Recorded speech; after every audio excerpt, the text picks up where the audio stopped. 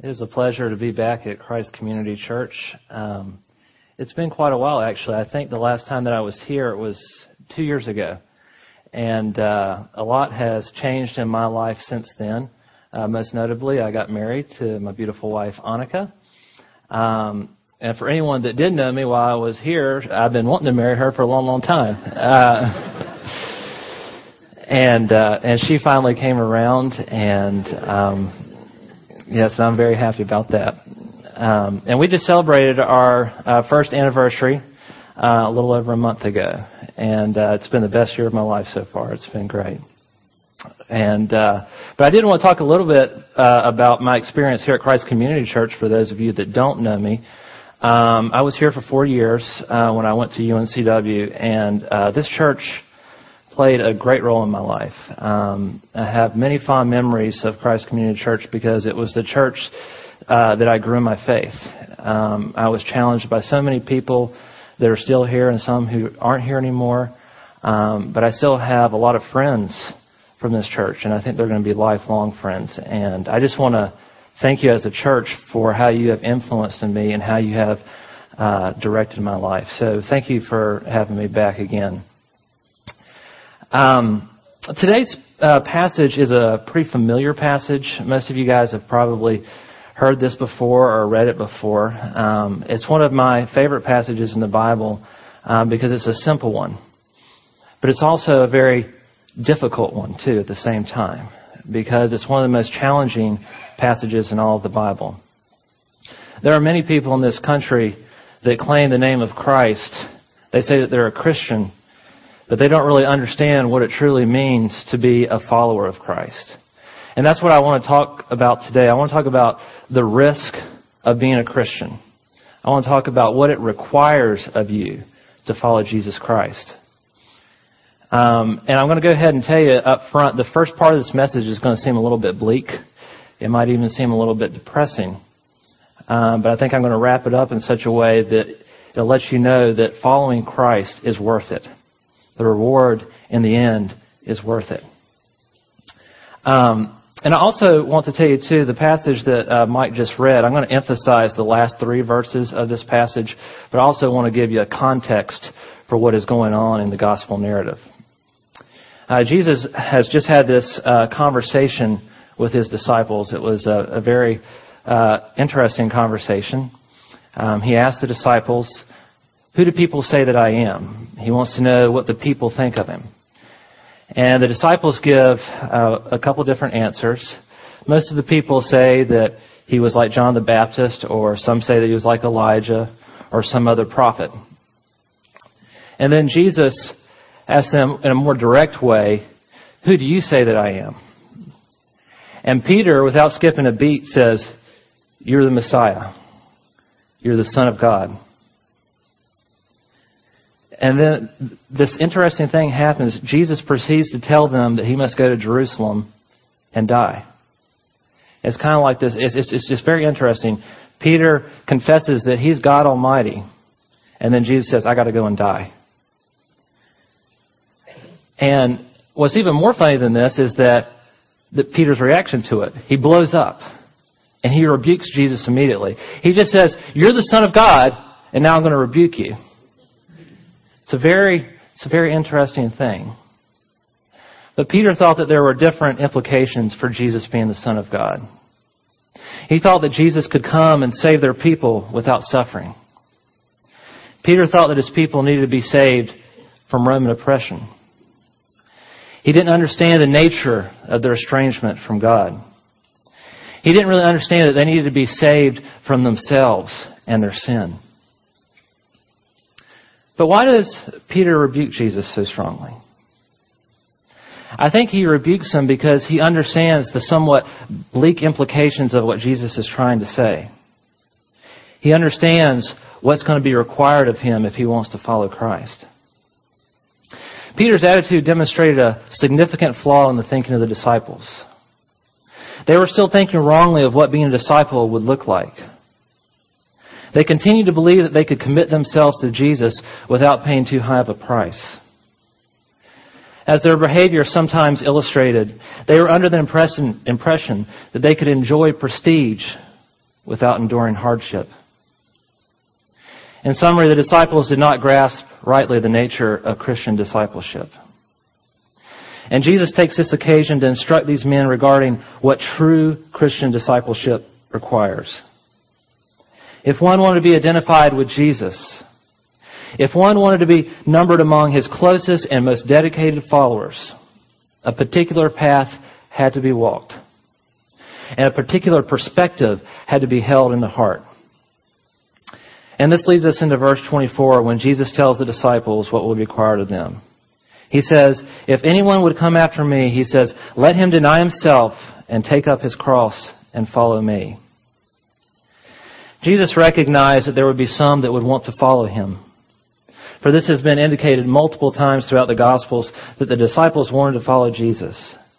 But I want to tell you today, simply wanting to follow Jesus isn't the same thing as being a true disciple. New Testament scholar Scott McKnight has a great quote about what it means to be a true disciple. He says this: those who aren't following Jesus aren't his followers. It's that simple. Followers follow. And those who don't follow aren't followers. To follow Jesus means to follow Jesus into a society where justice rules, where love shapes everything. Peter wanted to be Jesus' disciple, but he wanted to be a disciple in his own way. But as we've already seen, Peter's mission was very different from that of Jesus' mission. Jesus was on a mission to save his people from their sin, which could only be accomplished through suffering and death. So I want you to think about it this way. If what Jesus stood for and how he lived created friction, then why would we ever think, if we wanted to imitate him, that the results would be different for us? So the first thing I want to tell you that's required of you as a Christian disciple is self-denial. Now, self-denial, in my estimation, is the most difficult thing about being a Christian, because this is what's required of us, but it's counterintuitive to us. Each one of us here, me included, Paul Phillips, everyone, we're all selfish. It's our nature as human beings to be selfish. But Jesus comes along and says that there's going to be a new way. And if you're going to do it my way, then you're going to be selfless. It's not about our comforts. It's not about our pleasures. It's not about our popularity. But this is so difficult for us. Even this morning, most of us probably, when we woke up, we were thinking about, how can my day be better?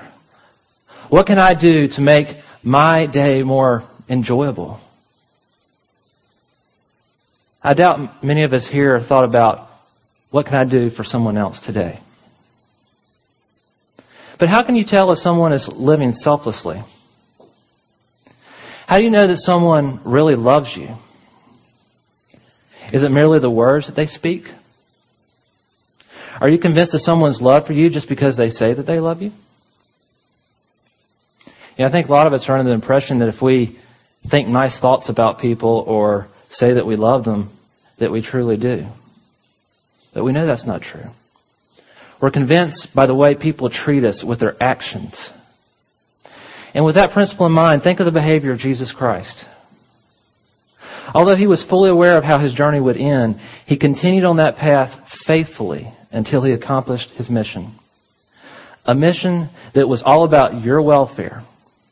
It was all about you. It was about where you're going to spend eternity. He was concerned with that. So when Jesus says, I love you, you have no doubt about his promise because you see in the Bible what he endured for you. Being a Christian is all about being about other people. About a month and a half ago, I got pretty sick. And it was the first time that I'd been sick since I was married. And one thing that you guys probably don't know about me is that when I do get sick, I get pretty pitiful. And I'm very whiny.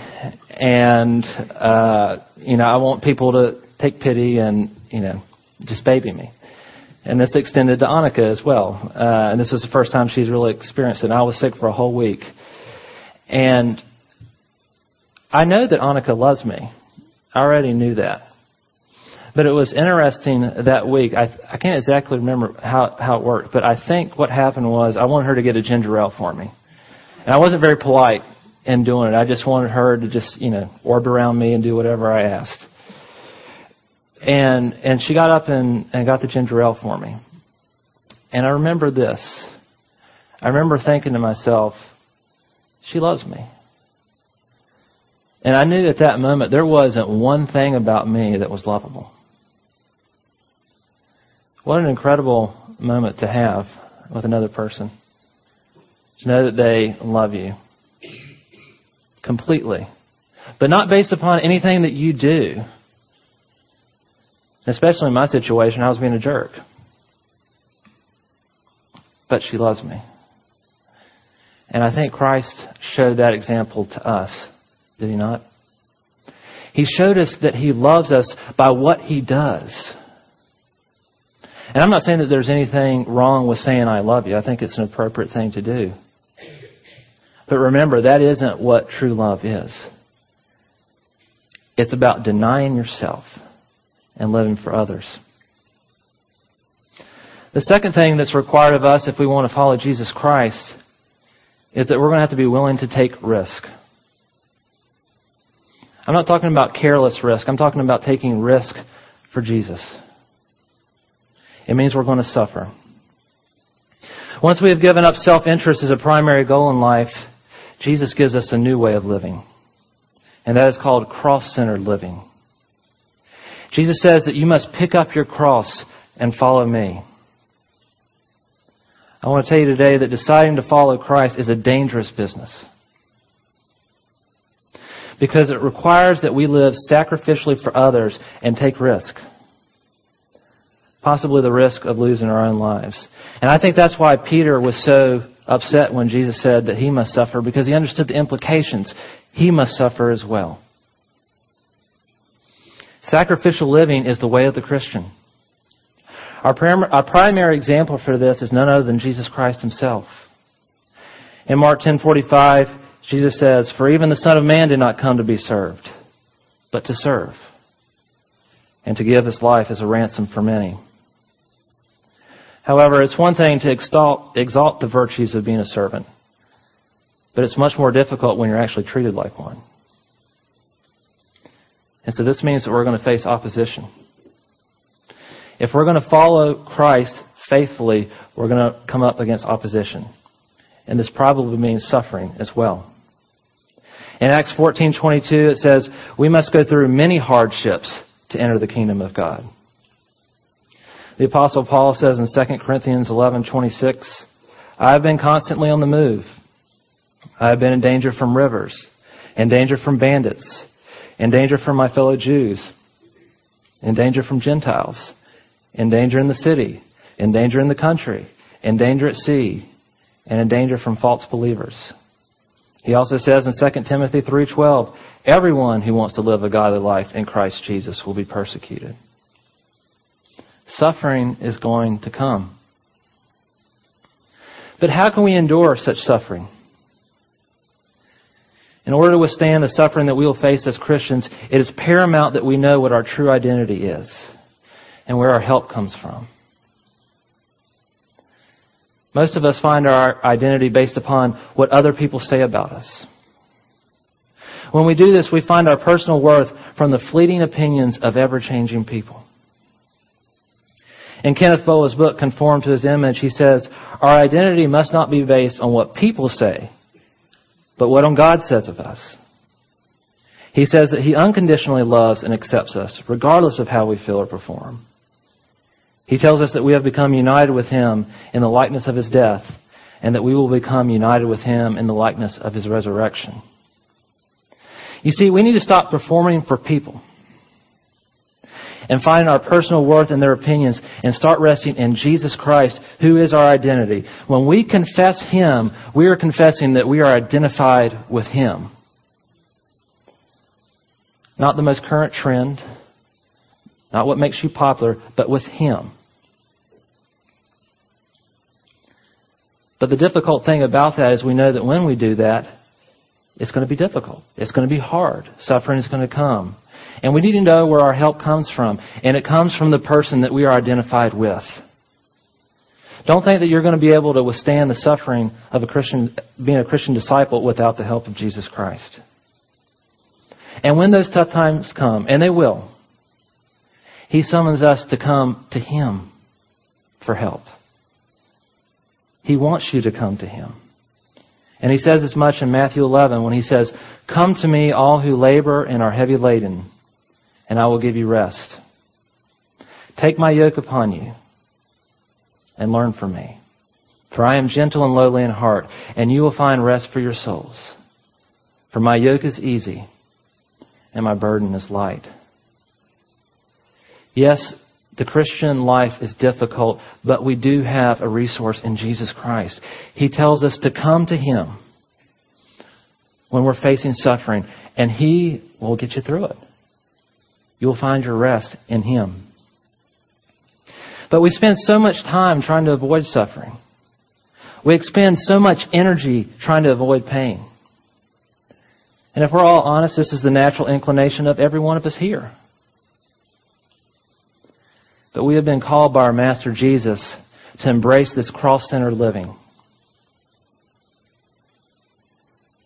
And as Christians, we're inevitably going to be put into situations where doing the right thing means that we are going to suffer.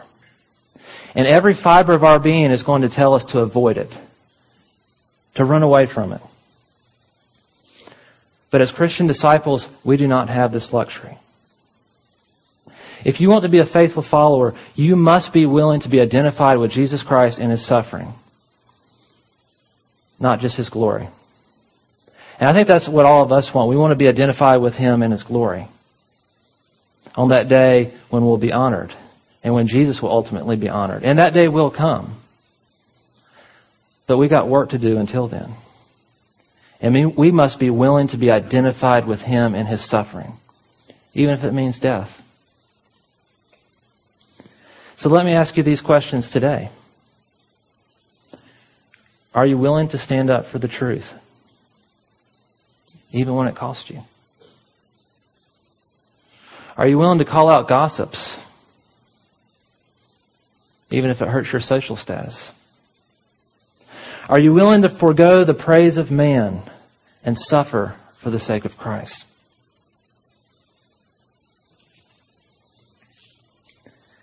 Well, I told you that the first part of this sermon was going to be a little bit depressing. And what we have to do in order to follow Christ is difficult. But I do want to encourage you today to remember this, that the reward is worth the risk. Look at verses 25 through 27 from the passage. "For whoever wants to save their life will lose it. But whoever loses their life for me will find it. What good will it be for someone to gain the whole world, yet forfeit their soul? Or what can anyone give in exchange for their soul? For the Son of Man is going to come in His Father's glory with His angels. And then He will reward each person according to what they have done." In Matthew 19:29 through 30, Jesus promised His disciples that they will be rewarded in eternity if they forsake the treasures of this world.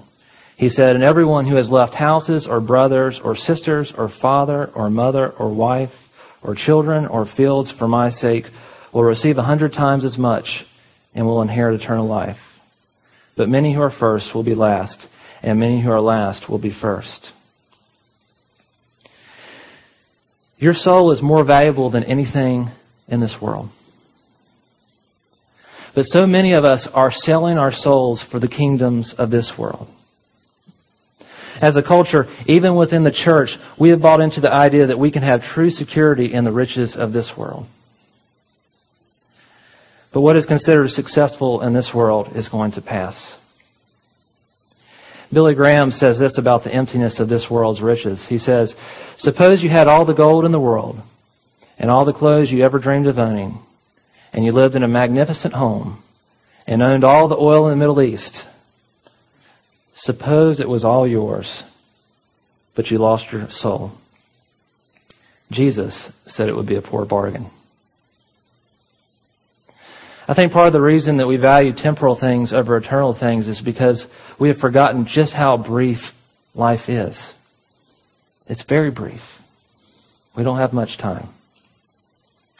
In 1989, Robin Williams played an eccentric teacher at an elite boarding school in the film Dead Poets Society. And on his first day on the job, he attempts to teach his students the valuable lesson of the brevity of life. And he has one of the boys read a short stanza of a poem. And it says this: "Gather ye rosebuds while you may. Old time is still a-flying. And this same flower that smiles today, tomorrow will be dying." The Latin phrase behind the sentiment is called carpe diem, which is popularly translated, seize the day. The point is this: we don't have much time, and we need to seize the day. I'm pretty sure that many of us here today think that we have plenty of time to get our act together and follow Jesus Christ. But I would like to kindly remind you that you don't have much time. Your time is running out. I want to encourage you to seize the day. This very day. And ask yourself, are you truly committed to the person of Jesus Christ? Are you willing to forsake the treasures of this world? Seize this day. Quit wasting your life for the fleeting pleasures of this world. Deny yourself. Pick up your cross and set your eyes on Jesus Christ, the author and finisher of our faith. This is what John the Baptist did. And he lost his life for it.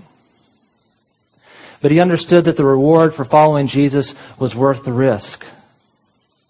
And ultimately, the reward is spending eternity in fellowship with Jesus Christ, the only one who can fulfill our deepest longings and desires.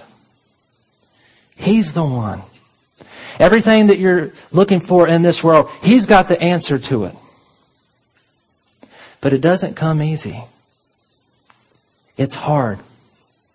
It's very difficult. And I understand that we live in a culture that doesn't really understand that. We don't experience much persecution. And we don't experience that much suffering.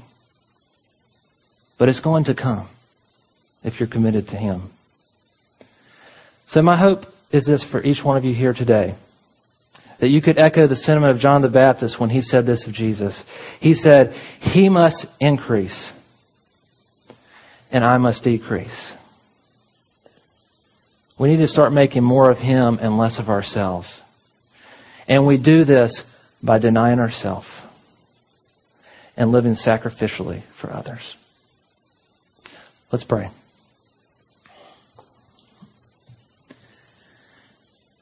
Heavenly Father, we thank You so much for Jesus Christ, who denied Himself and took up His cross for each one of us here today. Lord, I pray that You would give us the strength and the courage to commit ourselves to Him and to follow Him faithfully, no matter where it takes us. And we ask all this in His name. Amen.